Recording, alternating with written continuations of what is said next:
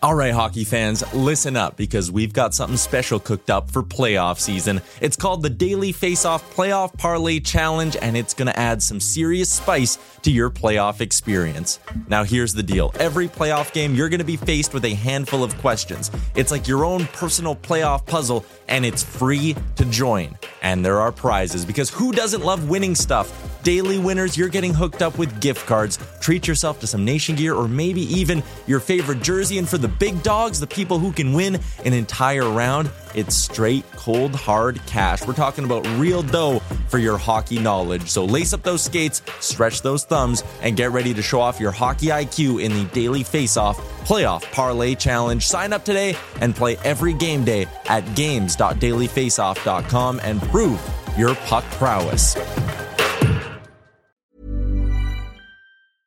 I'm Sandra, and I'm just the professional your small business was looking for. But you didn't hire me because you didn't use LinkedIn Jobs. LinkedIn has professionals you can't find anywhere else, including those who aren't actively looking for a new job, but might be open to the perfect role, like me.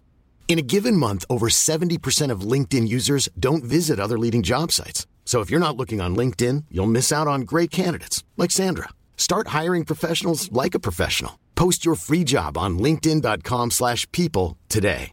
Cool fact, a crocodile can't stick out its tongue. Also, you can get health insurance for a month or just under a year in some states. United Healthcare short-term insurance plans, underwritten by Golden Rule Insurance Company, offer flexible, budget-friendly coverage for you. Learn more at uh1.com.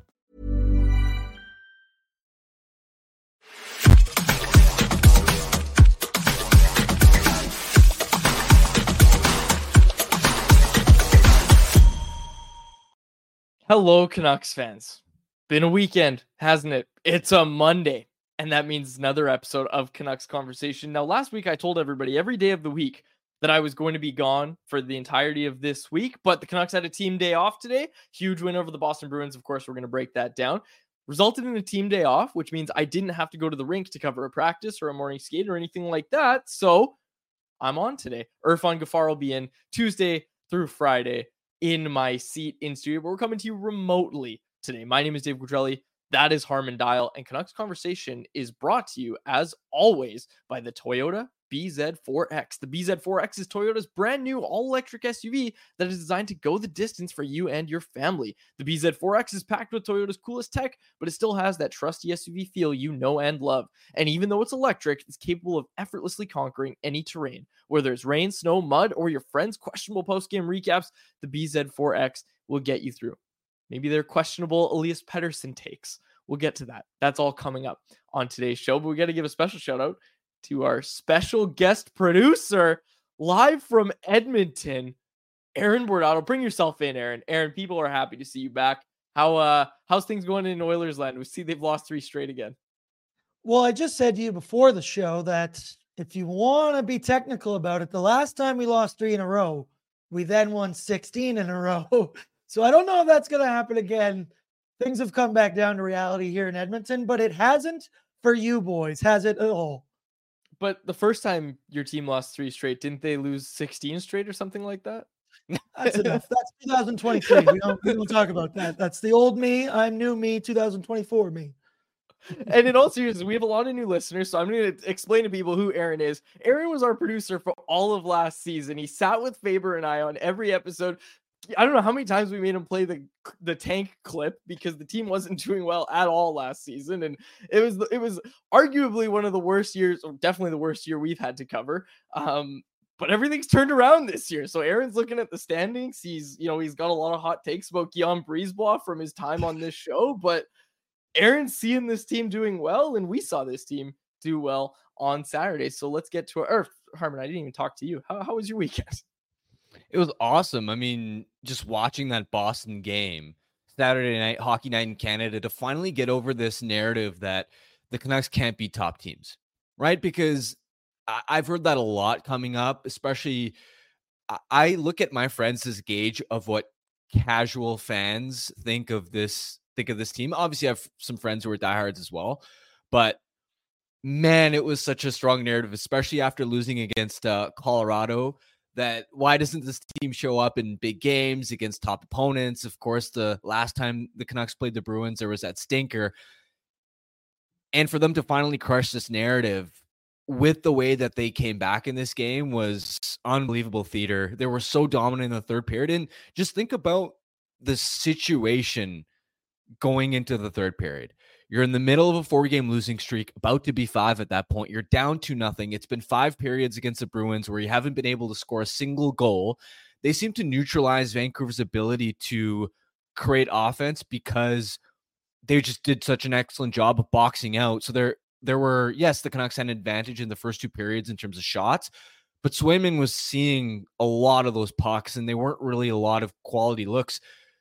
So with all that in mind, to then have the resolve, to then have everybody just pulling on the rope to turn the momentum around and dominate the Bruins, just completely flatten them in the third period. The Canucks nearly won that game in regulation. Don't forget that either, because after they tied it up, Connor Garland had that grade A chance right around the last minute. So one of the most impressive comebacks of this season. And really, that's a character-defining moment for this season because, look, there are going to be times in the playoffs where it's going to feel like your back's against the wall. Your belief is going to be tested. And to know that you have that deep inside you to, even when everything's going against you, flip the script, that's an element you need if you're a team that has ambitions of going deep in the playoffs. And we're going to break it all down. This game recap is brought to you by our friends over at 4 Winds Brewing, family owned and operated in Delta, home to the 4 Winds Light Lager, a crisp, clean, and easy drinking beer. A beer for everyone, a perfect beer for before, after, or during the game. Ask for 4 Winds Light Lager at your local liquor store or have some delivered right to your door through the online shop at 4windsbrewing.ca. Harman, lots to like from that game. I noted this early on in the game, and I tweeted out, and I was on Rink Wide as well with Jeff after the game, but I noted this very, very early on in the game was that it wasn't like the Canucks didn't try. It reminded me of the Colorado game where it was a really solid effort. It wasn't like the Seattle game where you're questioning effort level and all that sort of stuff. It was a good effort against the Bruins, just like it was a good effort against Colorado. What I really noticed was that the Canucks were getting in on the forecheck, and one thing that's been such a key part of this team's identity this season has been their overwhelming forechecking ability, right? And their ability to make defensemen make quick decisions, to get on forwards quickly so that they're, you know, when it's the first forward breaking out a puck, they're already kind of swarmed by two forecheckers, if not, one forechecker, if not two.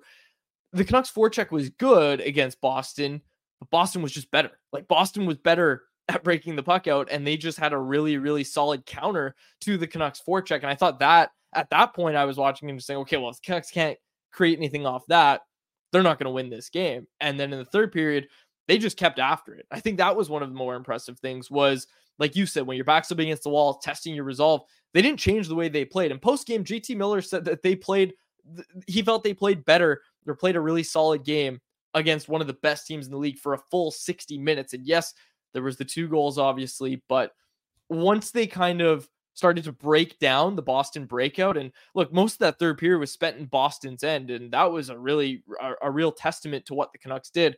I think you also have to give your flowers to Thatcher Demko, who made a really solid save off Pavel Zacha in that third period when the game was still 2-0. Harman, I believe that chance came at the nine minutes left in the third period. And if that had gone in, that's 11 minutes of strong pressure, followed by really one successful Boston breakout that would have, if it did, result in a goal. That's a backbreaking goal right there. That would have ended it. That would have ended the game right there. But Thatcher Demko comes up with a very, very key save. I thought he was phenomenal in that game. Comes up with the key save. The Canucks go the other way. And of course, as we know, Brock Besser scores 2, including the overtime winner. JT Miller with assists on all 3 Canucks goals. Harm, I think he's the focus of that game. Arguably the best game we've ever seen from JT Miller in a Canucks uniform. He was such a workhorse, such a monster. He, of course, had the 3 assists, 4 shots, 8 hits, 12-6 on faceoffs, led Canuck forwards in ice time. He put the Canucks offense on his back. This is probably the best stretch of 5-on-5 hockey that we've seen from JT Miller in his career. And that's saying a lot considering how well he's played in Vancouver since the initial trade from Tampa. But it's not just what he brought to the table in terms of the stat line. It's the fire, it's the energy, it's the heart and soul impact and sort of setting the tone in a big game, right? Immediately from the drop of the puck, he popped on the screen as, okay, JT's come here to play, with how physical he was, how hard he was to play against. How many times did he bump Charlie McAvoy, make his life difficult? Just the work rate that he had was, again, this team doesn't have, I don't think, outside of JT, a lot of that type of fire, that emotion. Nils Höglander certainly brings that in the top six, but it's not like this team outside of JT has a lot of that element, especially with somebody like Dakota Joshua out. So even from an emotional standpoint of dragging your team into the fight, sparking something, that truly means a lot. And when I've had conversations with Canucks players in the past, like Connor Garland, they've brought that up as, even on nights when we're not going, and not to suggest that the Boston game was one where they started slowly, but JT is that guy that can so often just energize the team with how, again, physical he is, just how emotional he is, how he wears his heart on his sleeve. I think that as an intangible is a really important quality as well, because this is a pretty quiet group. It's not a fiery group. When JT first came over here, part of why the Canucks like to fit too was, even from a personality standpoint, they looked at some of the leaders on this team and went, well, we're a really quiet group, and sometimes you need some of that fire, some of that FU in your team's game, and that's what JT brings. I was going to bring up that Dakota Joshua is probably the only player really close to being that same level of JT in terms of being a disruptor, especially on the forecheck, which I've brought up 9 times already. New lines. We saw new lines in that game. Elias Lindholm centering the third line. Sunday's practice, we saw those same lines. What did you think of those? Arshdeep Bains obviously still getting a good look here, and it looks like he'll be up for a while. Jeff Patterson spoke with Bains and Rick Tocchet at Sunday's practice. That story's up on Canucks Army, but it looks like Bains will be here for a while. What did you think of the new lines? Yeah, I thought Lindholm's line created a couple of decent chances early in the game. I thought in the first period especially, they were pretty effective, got a little bit quieter. I think we're still looking for a little bit more, perhaps from the Pettersson line at 5-on-5, although they were totally fine. I thought, especially in the third period, they started to get going, build some momentum. And then the Miller line, of course, was on fire. I thought it worked. And is this a long-term solution to be able to have Pettersson, Miller, and Lindholm all down the middle? I'm not convinced that long-term they have the winger depth to be able to ice all three of those guys at center. I mean, put it this way. When you have Pettersson, Miller, Lindholm, and Teddy Bluger, that's arguably the best center depth in the NHL. But I don't know if they have enough play drivers on the wing to be able to roll with that. But it worked against Boston. And just like when we were having the conversation about the Lotto line in January, for example, when you find something that works, even if it's something that's only going to give you a short-term spark, just keep rolling with it and see how long it can last, because it's clear that Pettersson and Lindholm weren't quite clicking together. And Tocchet on Friday after UBC's practice, he said that he thinks they may ultimately just be better in terms of Pettersson and Lindholm both playing center. So we'll see how long it lasts. It clearly worked against Boston, and I'm curious to see how it looks moving forward as well. You said it won't be or might not be a long-term fit. That's fine, but the fact it's an option really speaks to what this team wanted to get when they went out and acquired Elias Lindholm, right? Like, look, Elias Lindholm probably hasn't been maybe as great as the team was hoping he would be when they went out and traded that package for him, but you can't say he's not versatile. Like, he's going to be able to do a lot of different things for you, and that includes centering your third line while you wait for Dakota Joshua to get back and, really reunite that line. And hey, like, the thing I keep thinking of is when Joshua gets back, what does that third line look like if they have Elias Lindholm centering them? Like, you would think it'd be and again, it's hard to say there's anybody that's going to be a better fit than any one member of the three guys that have been on it all season long, but you would think that Elias Lindholm would be an upgrade on Teddy Bluger on that line. Definitely. And again, it's reliant on Ken Piasuter Ilya Mikheyev and Nils Höglander all fit in your top 6 because that's what you're banking on. That's what concerns me. But you are right. If you can have a scenario where your top 6 holds its own with the lines as it is, and then you have Lindholm on the third, that would be probably, assuming they would have chemistry together, the best third line in the NHL. If you had Lindholm, Garland, and Joshua. So if that is an option that you're able to roll that out in playoff time, it gives you the lineup depth that, okay, if you shut down our top 6, we've got a trump card in our bottom 6 that they can still deliver offense. So like you said, it may not be your plan A option, but it gives you options. It gives you flexibility. And that's huge, especially because you don't know what's going to happen in the playoffs in terms of injuries, in terms of what players get hot, what players get cold. Tocchet has like a million different line combos he can construct because Lindholm is a Swiss Army knife player. Suter's a Swiss Army knife player. Bluger can play all over the lineup. Höglander can play all over the lineup. There's just a number of guys that can slot up and down. I want to get to this quickly, and we're going to talk Pettersson. We are going to talk Pettersson later in the show. But folks, if you're coming here for big, crazy takes, you're not getting them today.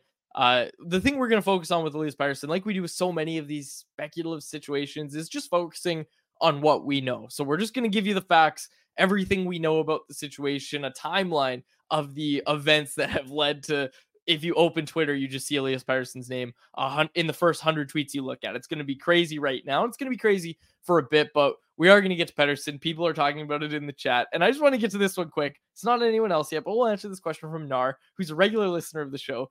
Lindholm at 9 million or PD at 12 million? Pick one. I'm going to answer for both of us and say Elias Pettersson at 12 million, 10 times over. Yeah, it's not even close. Okay.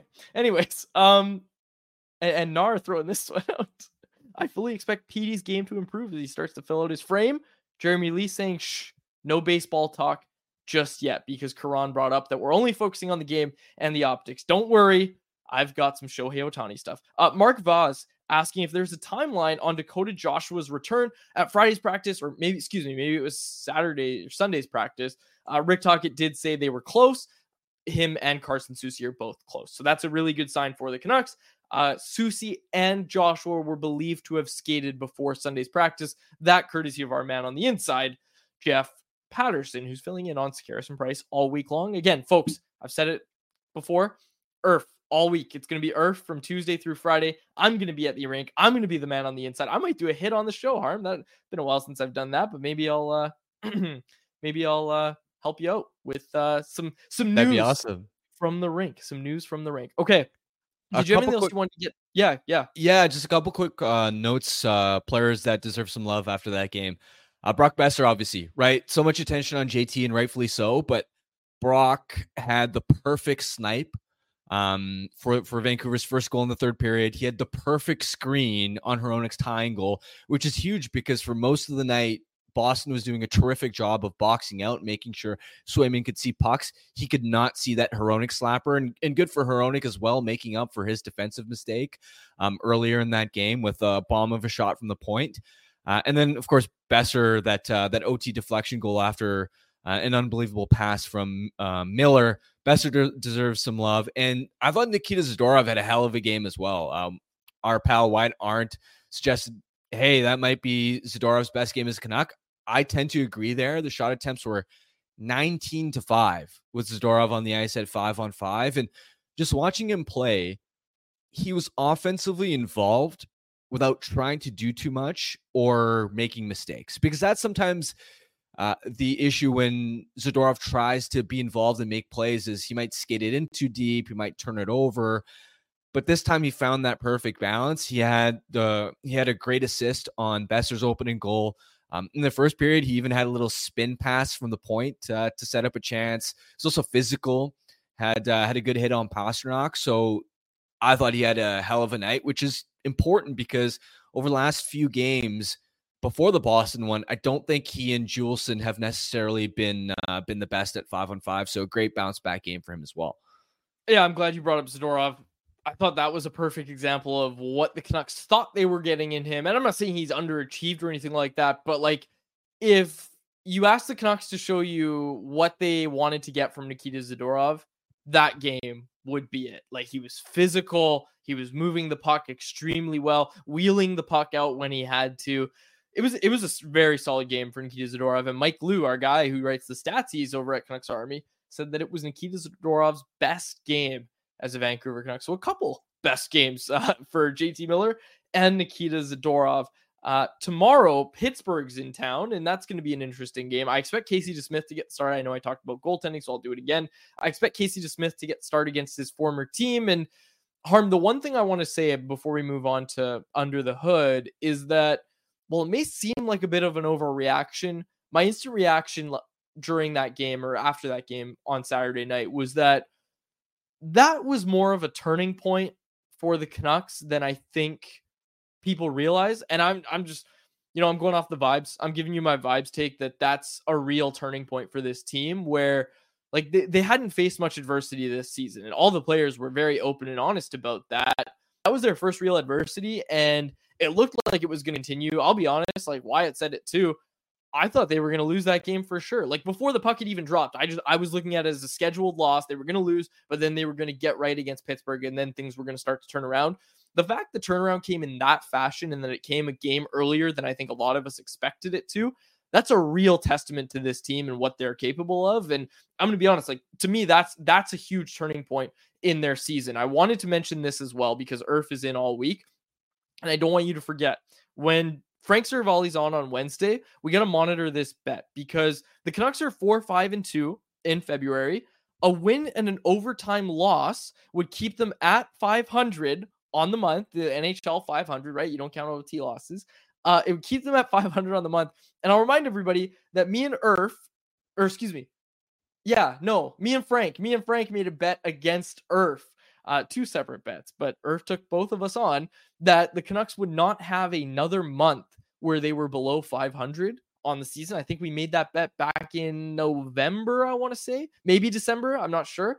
But it's something to monitor because if they lose, I think either game, if they lose one of these games, not an overtime loss, like if they lose in regulation against Pittsburgh or LA, they're going to finish the month below 500. Yeah, they are going to finish the month below 500. And that would mean that Irfan Gaffar wins the bet against Frank Seravalli and I. So it's something to monitor.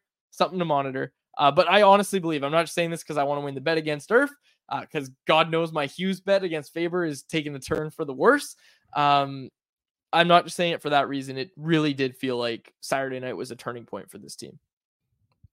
Absolutely. And the one thing to keep in mind is, and I sometimes fall into this habit as well, as mentioning that, okay, they haven't faced a lot of adversity this season, but I wonder how useful it is for them to remember the adversity that they faced basically in all of the previous years where they've consistently been losing. Like, at some point you hope that transition from, okay, we're dog water as a team, to now we've finally figured it out this season. That painful, hard, long, arduous process has hardened them to the point where they can overcome a stretch like this, right? Because think about a big picture. To go from one of the worst teams in the NHL and consistently underperform since the COVID bubble run to now being one of the best teams in the Western Conference, that's way harder to do than, okay, we're in the middle of a 40-game losing streak and we're down against Boston, a team that whooped us. I mean, both of them are tough situations. Both of that is adversity.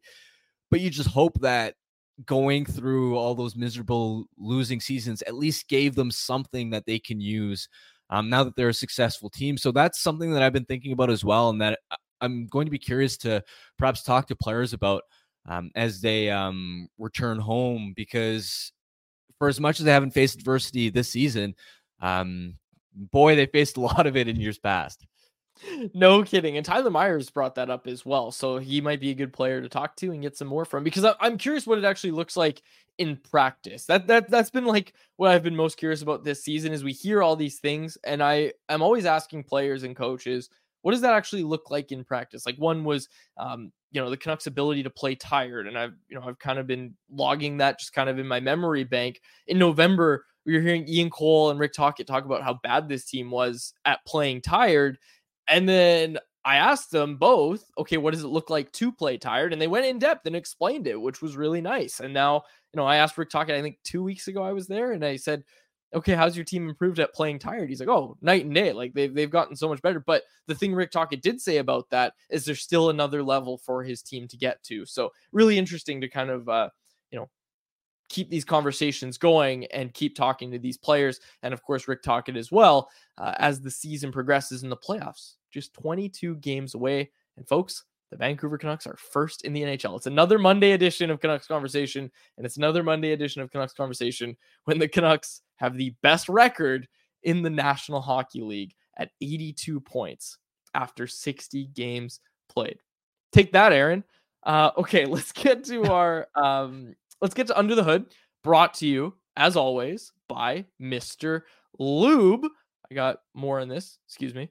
Yeah, Under the Hood, brought to you by Mr. Lube. Take it away, Harm.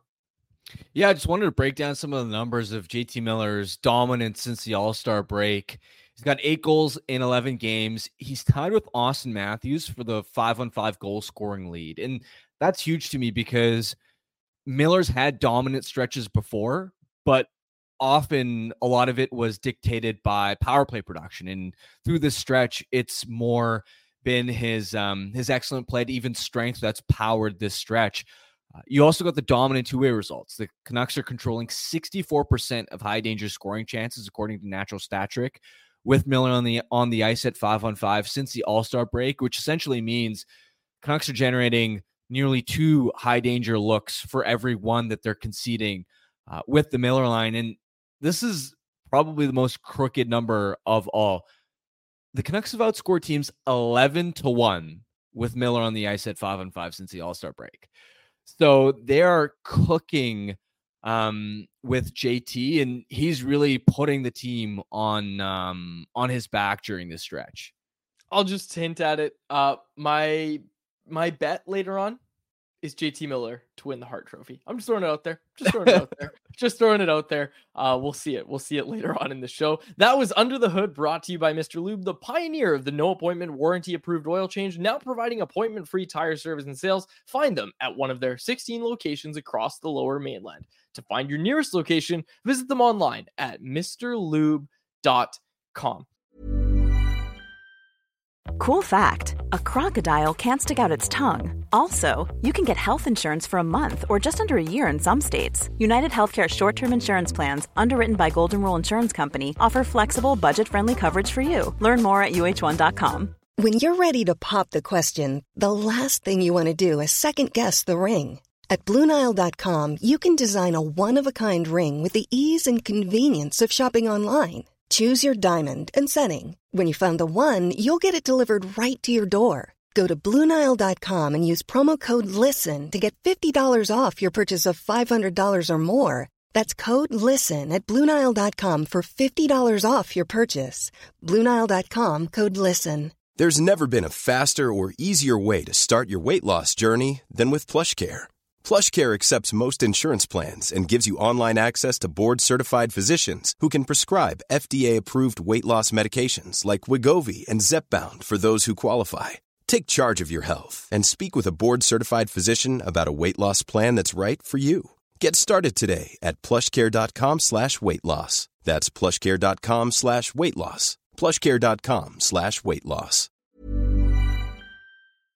All right, before anyone else, I said we'd talk about it, and Harm, you and I kind of discussed this before the show, how we were going to touch on this, because it's dominating every show in the city right now. It's dominating the Twitter discourse, and hey, let's be honest, it's dominating a lot of the conversations that people are just having with their friends about this team. So of course, we're going to talk about it. We're going to talk about Elias Pettersson and the contract situation going on. Now, I did want to start with this clip. I think we have this, Aaron, from Elliot Friedman on Hockey Night in Canada. And that's kind of the big thing here. This wasn't just randomly tweeted out This was delivered on Hockey Night in Canada by Elliot Friedman.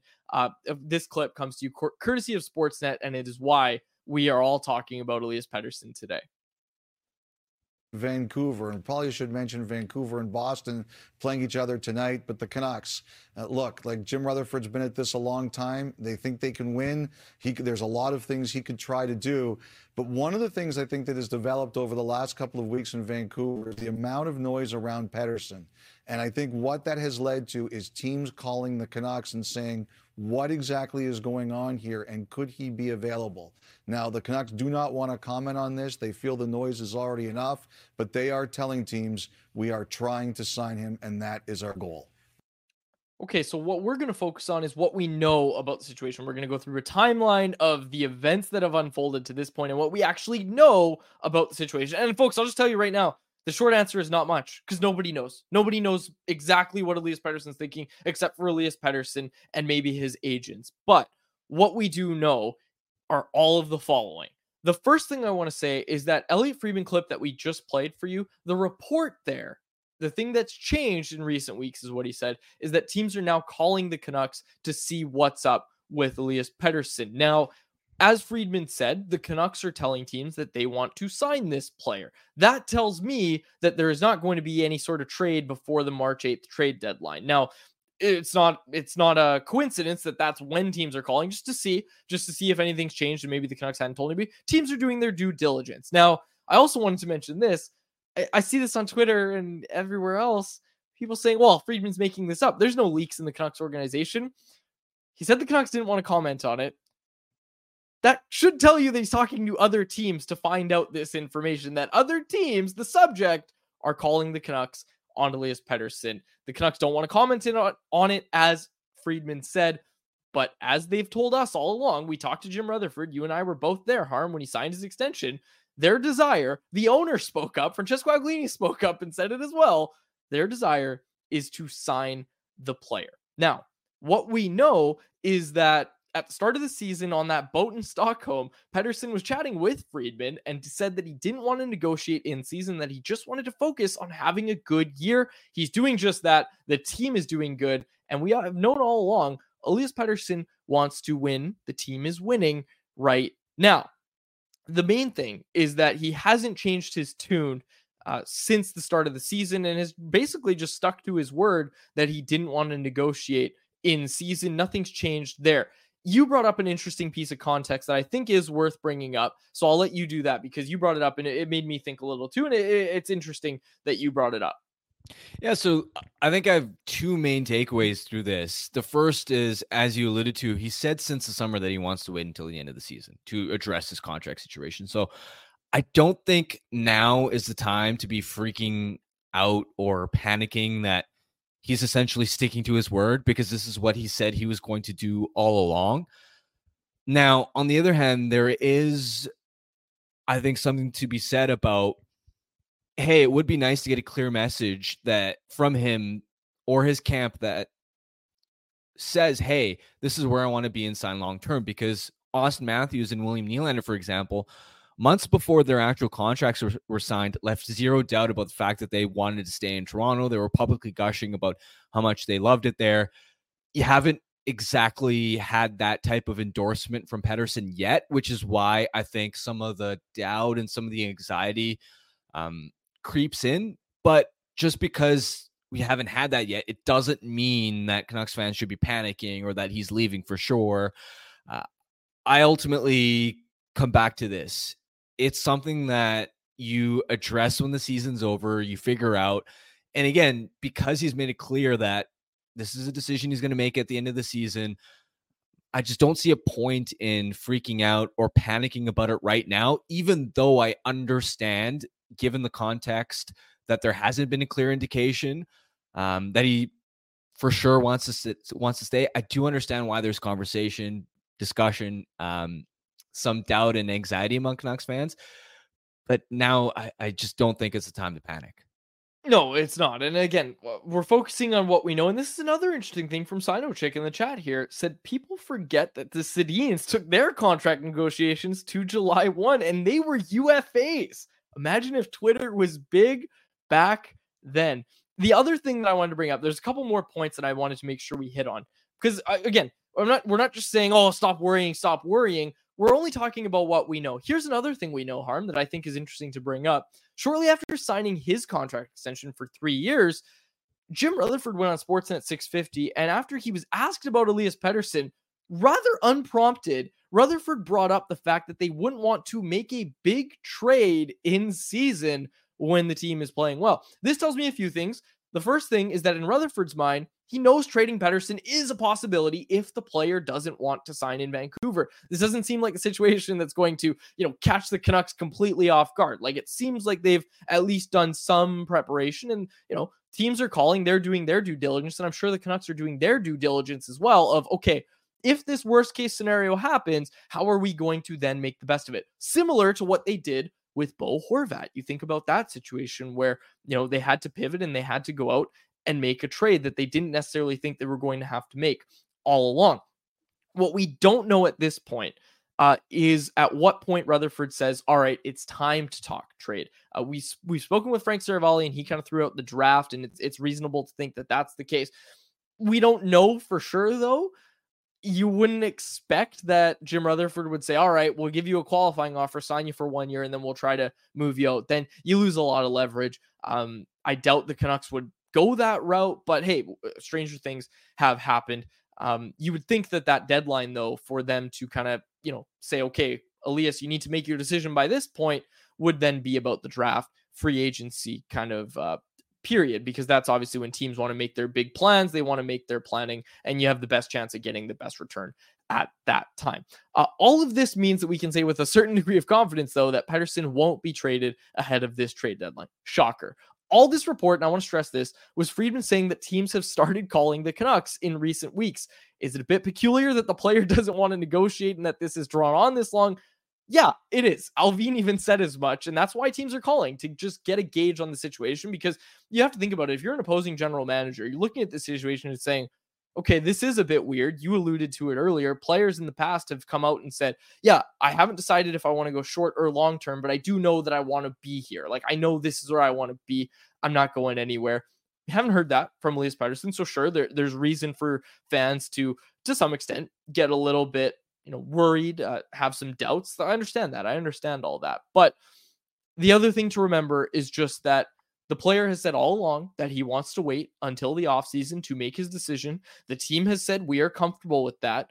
All that has changed is that teams have started calling them and asking, okay, has that changed? And as Friedman said in the report, the answer hasn't changed. The Canucks are telling teams, no, we still want to sign this player. In my mind, none of this is coming from the Canucks. None of this is coming from the Canucks end. This is just, it's a report coming from information from other teams, is what it seems like to me. Yeah, I'm not sure, of course, where it came from, but I think the overall point stands. I mean, the time to really be thinking about this from fans' perspective is qualifying offers will be due in late June, and then by July 1st, as an RFA, Pettersson would at that point be freely able to discuss with all 31 other teams. And even in that scenario, right, the Canucks will match any offer sheet they get, right? So it's not as if they're going to get caught off guard by, like, if a team gives Pettersson a 7-year offer sheet, for example, that would be great news for the Canucks, because they could just match that and keep him, right? So, and then even the qualifying offer angle, I mean, yeah, they'll send a qualifying offer if a contract hasn't been done yet, but it's rare for a star player to just take the 1 year deal that walks them straight to free agency. June is really the month where you'd start worrying if you haven't gotten that indication. And again, all along, going back to even the early part of the season, just the overall sense and vibe that I'd gotten was that he was genuinely waiting until the end of the season to decide what he wants to do with his future. Because think about it from his perspective. He's in his prime years. This may be the most important contract he signs in his career. He really wants to win a Stanley Cup, but also you're making a life decision here of where do you want to plant your roots in terms of the city you live in? Because also keep in mind, this is the age where, just from a human perspective, players often settle down, they start a family. Like, these are huge decisions, and there's no need to rush thinking about all of those factors when you're in the middle of a season. You're going to have plenty of time in the summer to look at all your options, decide what you want to do once you've gotten as much information as possible as you can about, okay, how comfortable do I feel in Vancouver? How much confidence do I have in not just, okay, we're successful this year, but can we be annual cup contenders? You just have so much more information to work with. I think all along, Pettersson has been incentivized, both financially, but also from an information perspective, to drag this out and wait. It makes sense. Like, it makes sense why he's doing it. He said he was going to do it. Like, that's the thing.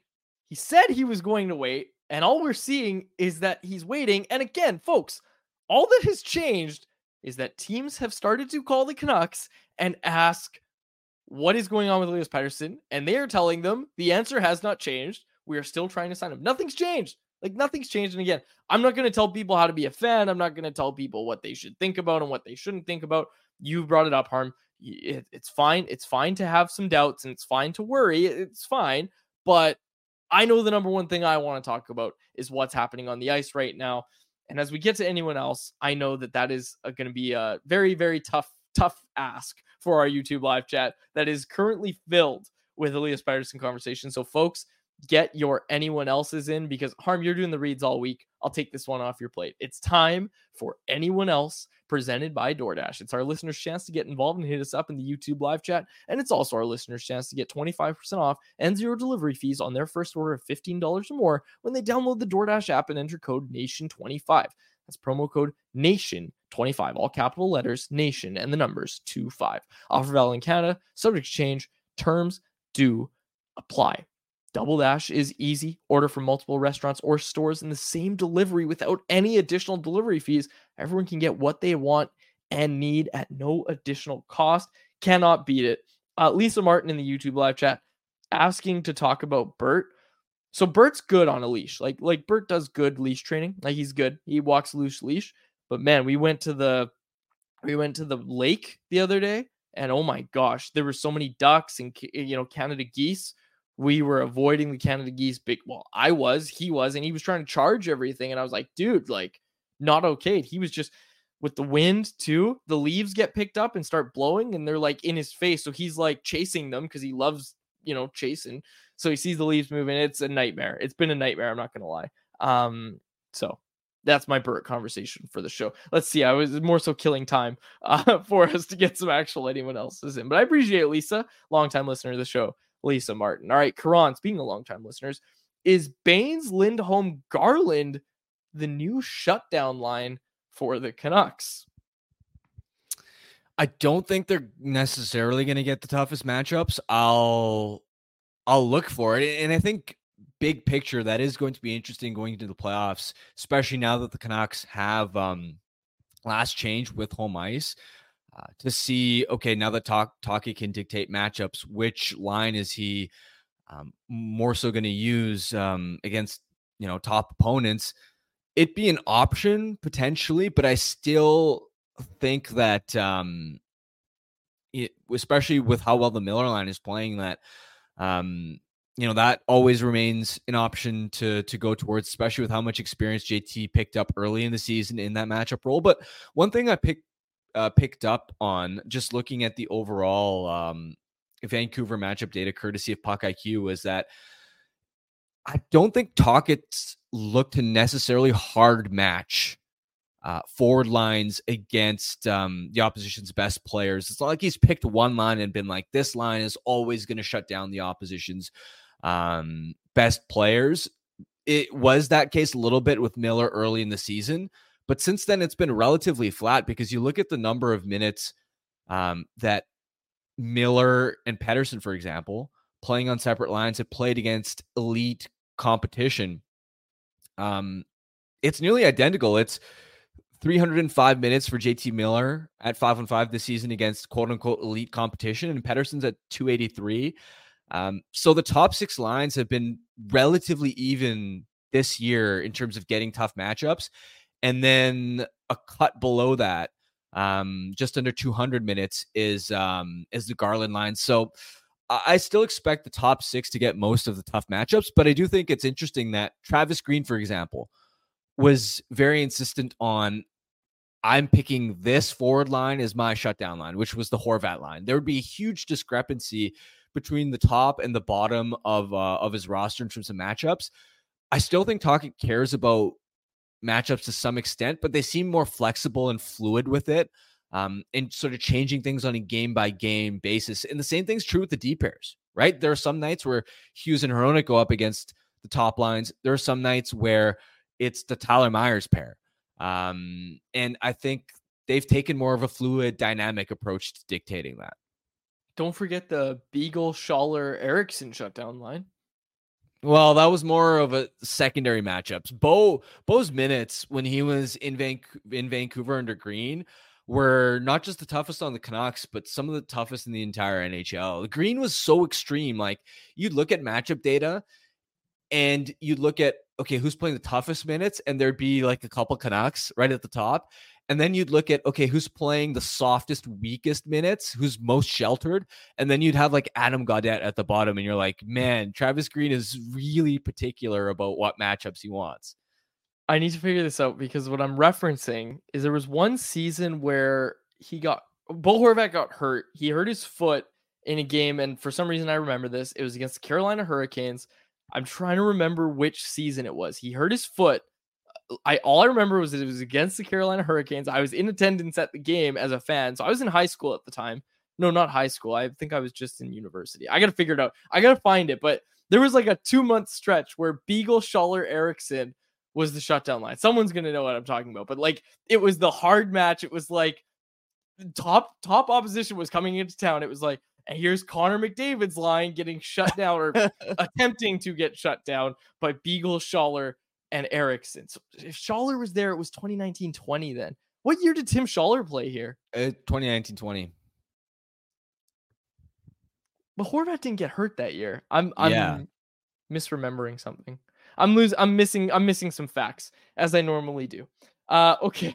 Oh yeah, Dynazide here said it was in Besser's rookie season that happened.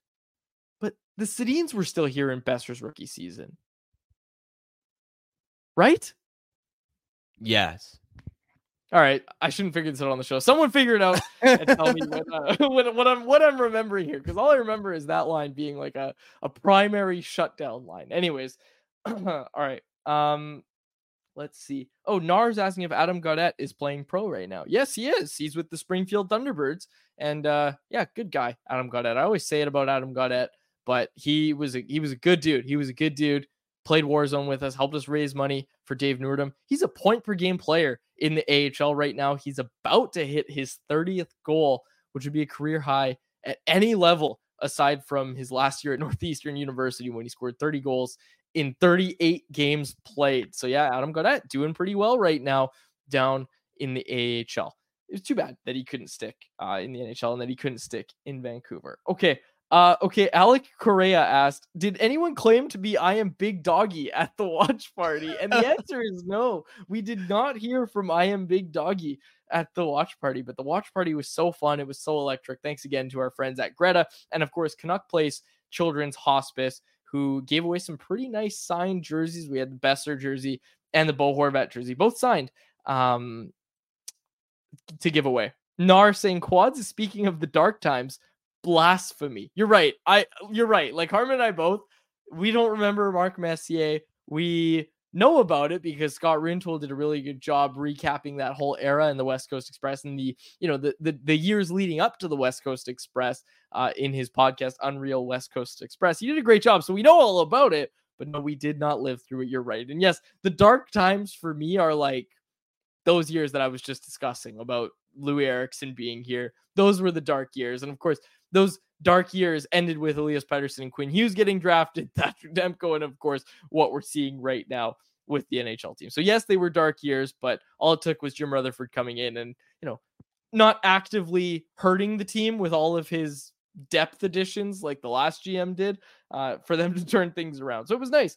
By the way, speaking of the watch party for a second and tying this into the last management regime, so we had a trivia portion in the second intermission, I think, and one of the questions was asking why December 5th, 2021 was a significant day in Canucks history, and it's because Benning and Travis Green were fired after that miserable start to the season. I think you asked the question. The person answering it got it bang on. He's like, Jim Benning got fired, and then the whole bar started cheering. It's like, part of me felt bad, but the other half of me was like, wow, this is what gets the crowd going.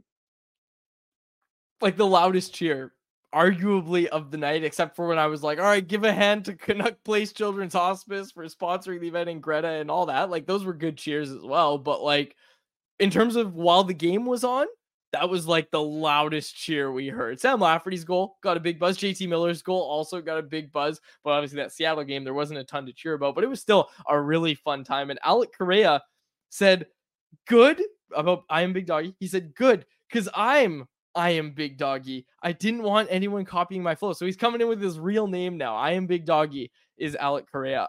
Alec, I hope you know. I know you've switched accounts. I am forever going to read out your screen name as I am Big Doggy, even when you comment from your actual name. But thanks for coming into the chat here. All right. What else do we have? Oh, I saw this one. I saw this one on Twitter, Harm. I'll throw it to you. Someone asked Sidney Crosby for Elias Pettersson straight up. Who says no? You're bringing back Quad's heater trade proposals? Is that what we're doing now? Canucks Convo YouTube live chat heater trade proposal of the day. Sidney Crosby for Elias Pettersson straight up. Who says no? I mean, Sidney Crosby probably. He's made it clear that he wants to stay in Pittsburgh, regardless of what they do with Jake Gensel, which was up at the Athletic. So, I mean, Crosby says no, but yeah, no, I'm not even. That's not a realistic scenario. I'm sure Pittsburgh wouldn't, but even from Pittsburgh's perspective, like, yes, trade value wise, it's amazing. You turn an aging star into a star in his prime, but for legacy purposes, if Crosby wants to stay in Pittsburgh, you don't move him, right? Yeah. So, yeah, even from Vancouver's perspective, from Vancouver's perspective, it wouldn't be the worst thing in the world if you're just trying to go all in during Quinn Hughes years. That's right. But yeah, it would never happen. Yeah, and Crosby's still playing some awesome hockey at this stage of his career. Okay, I want to bring this up. This is from our pal Frank Saravalli, who I believe is going to join us on the show, or us. He's going to join you and Irfan Gaffar on Wednesday, and he's going to give you some stuff about Elias Pettersson. He's going to talk about Brandon Duhaime as well, because Duhaime, Minnesota Wild forward, who ranks 29th on Frank's trade targets list over at dailyfaceoff.com. Frank specifying that on today's DFO Rundown pod, the Canucks have been keeping close tabs on the Minnesota Wild forward, Brandon Duhaime. It's no lock Duhaime has moved with Minnesota in a playoff chase, but an intriguing piece on our trade targets board, and Frank directly linking Duhaime to the Vancouver Canucks. Harm, I looked at his Hockey DB page. It's a who the hell is Bobby McMahon moment for me. I'm not going to lie, but I do know he's a big forward who is better than anybody on the Canucks fourth line right now. Yeah, he's got speed. He's got energy. He's an energizer bunny type. He's got some physicality. This is also the first year that he's played a prominent role on the penalty kill. In years past, he sort of got spot duty in that role. 47 minutes on the PK was the highest he'd had in a previous season before this one. But this year he's averaging more than 2 minutes per game on the PK in Minnesota, and the underlying results are fine. They're not particularly spectacular, but it's also really tough to gauge a player's PK impact. Looking at the numbers, you really have to watch them on a shift-by-shift basis, and I haven't watched enough of Duhaime's PK shifts to comment on just how good is this guy on the PK, but the fact that he's been trusted in the first place to play these many shorthanded minutes tells you that he's certainly got some shorthanded value. So you look at those ingredients. He's got some size, he's got some speed, he's got some physicality, and he can kill penalties. He would bring an actual identity to your fourth line. And I can understand definitely why the Canucks would be interested. Not the same player archetype as Phil Kessel, but is kind of in this conversation of the Canucks looking at upgrading their depth ahead of a playoff chase. And look, like this was broken down at CanucksArmy.com today. Stephane Roger broke it down. Dakota Joshua's impact on the Canucks lineup, pretty measurable with him being out for 6 games now. He's a very important piece to this team. And look, that's just one important piece. The Canucks have been very lucky. I don't want to say lucky, but they've been very blessed with their injury luck this season, right? Like they've been fortunate with how few players have been out with injury, especially, long term, right? Like, yes, Carson Soucy hurts them, but they went out and addressed it by going out and getting Nikita Zadorov and getting that depth on defense. Not hard to believe that they would like to do the same at forward as well. Well, I look at also Duhaime as just a good PDG upgrade, because when I look at DiGiuseppe, especially his recent form, he's the type of player that I look at and go, well, he's not going to kill you if he's in the lineup. He's not going to actively hurt you.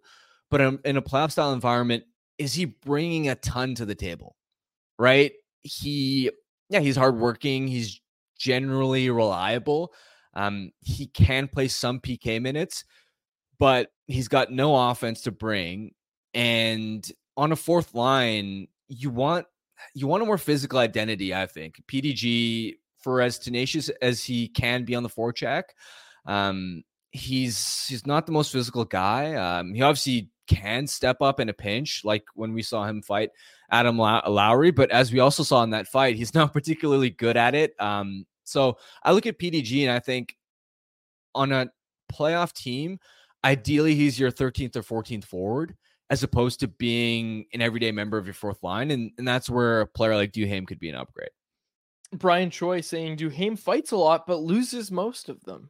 We'll see how that goes. We'll see if he's someone that the Canucks go out and target. Again, folks, the March 8th trade deadline is fast approaching. We're going to have a show, I'm sure. Harm, I think we're both going to be working from home that day, because as you and I both know, trade deadline is one of the busiest days on the hockey calendar when it comes to how much work we actually have to do on that day. Tyson Cole threw this in about Duhaime, and he's writing something for Canucks Army. Duhaime is also tied for 6th in the league in fights. Nice little toughness for that fourth line. 6th in the league. And then Brian Choi kind of said he fights a lot, but loses most of them. So we'll see. Nar asking this: would you offer Podkolzin for Arbor Xhekaj? I'm going to throw you a vibes answer and say, yeah. I'll be honest. I need to watch more of Xhekaj. I know he's got the raw tools with the shot, with obviously the massive size. He's a fun player, but he's been up and down. I also don't think that Montreal at this point would consider that move, because of course he was sent down to the AHL because of his early season struggles. But by all accounts, Xhekaj has started to play a lot better lately. And even when he was in the AHL, didn't seem like the Habs were keen to move on from him. So from Montreal's perspective, I don't think they would pull the trigger on a trade like that. I dropped you my scouting report, and it's the Hockey Fights profile of Xhekaj. I dropped it in the live chat too. Speaking of which, what I just want to get your thoughts on this before we wrap up. Anyone else? And folks in the chat, I'm interested too. Matt Rempe, you've seen this kid in New York, like breathing life back into the NHL in the United States. He's getting posted everywhere. And I know, people have different opinions on fighting in hockey. I really didn't like the hit on Nathan Bastian. I know some people are going to fight to the death and say, oh, clean hit. I agree with you that it does not break any rules of hockey technically. But to me, as much as I talk on this show about, okay, guys got to learn to protect themselves and keep their heads up, that's so gone from the game. That's a player in a vulnerable position. And it wasn't Bastian who put himself in that vulnerable position. I don't want to dissect the hit, but that's just one that I look at and say, okay, like if you do want to get rid of hits like that in the game, then you need to. You need to have different rules, because under the rules of the NHL right now, that's a fine hit. It didn't result in any sort of suspension. It resulted in a 5-minute measure, but no fine, nothing from the league on that one. And I'm loving Matt Rempe so far. The fights. I know his first 3 games, he had like 3 seconds of time on ice because he just kept getting into fights or whatever it was that was happening with him. But he scores the game-winning goal in that game, and that was his first NHL goal. I love it. I love seeing what Matt Rempe's bringing to the league. Yeah, he's brought a ton of energy, and people are talking about him. It's cool. Also, to go back to the Bastion thing, he got annihilated twice in that game, didn't he? I only saw the one. Okay, if I'm not mistaken, I think it was twice, and the second time Trouba got him, I was just thinking to myself, after watching him from the first hit, what I think was the first hit, sort of wobbling, how was he allowed back in? How is he not pulled aside by concussion spotters or something? But yeah, that was a pretty scary sort of whether it was the first or second hit. Whatever I saw Trouba blowing him up was a pretty scary hit. You don't see guys violently throwing their weight around like that anymore. It's the game's changed a lot.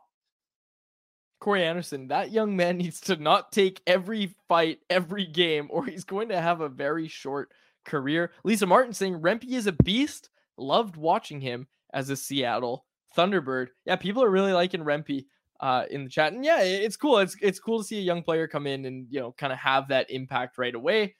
I like it. I like it. Yeah. It's interesting. Lisa brought this up too. He was penalized a lot for being too tall when he played in Seattle. The old Tyler Myers special. He's a big boy.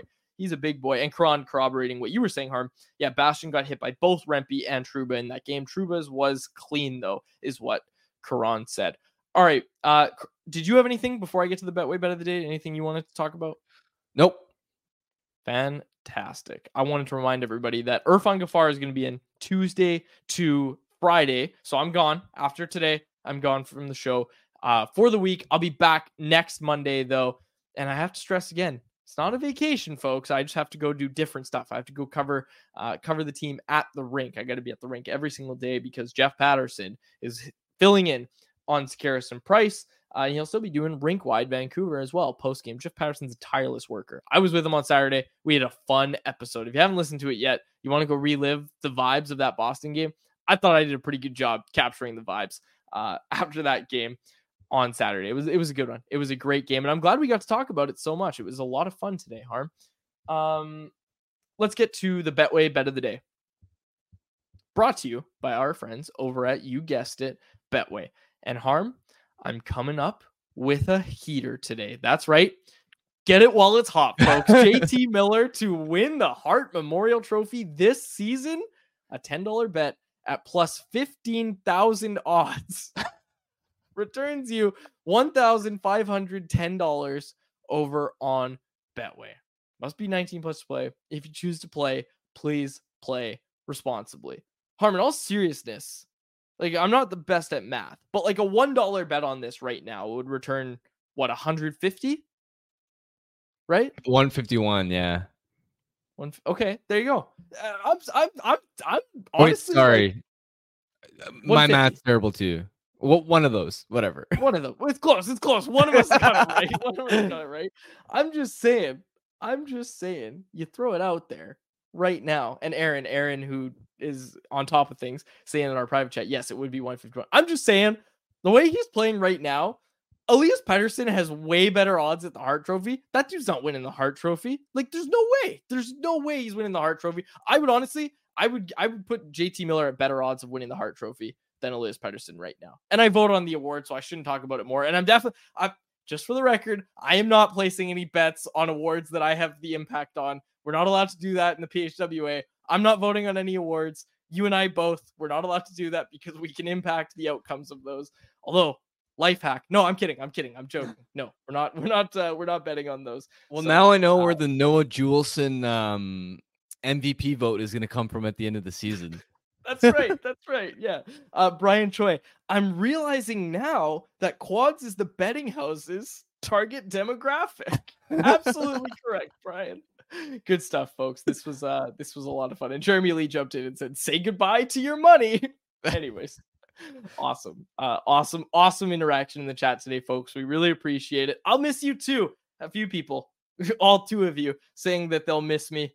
I'll miss you too, folks. It's gonna be a sad week for me being gone, but I will be at the rink. I might do a hit. I might call in. I might do a call into the show big fan. Want to talk to you and Earth. We'll see.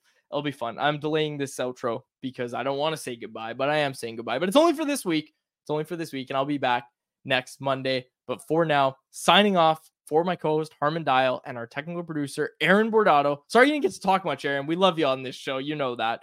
My name is David Guardelli. Thank you so much for listening to another episode of the Canucks Conversation. Canucks Conversation with Harmon and Quads brought to you by the Toyota BZ4X. The BZ4X's fresh look is just an added bonus to its range since you can drive up to 406 kilometers on a single charge. That's enough to get you from Kitsilano to Whistler or Kamloops to Kelowna and back and still be home in time for the game. Now that's what we'd call electric. The best part, by choosing electric, you can get up to $11,000 in rebates and incentives. The BZ4X are in stock and selling quickly, so make sure to visit shoptoyota.ca or your local Pacific Toyota dealer to get your hands on one.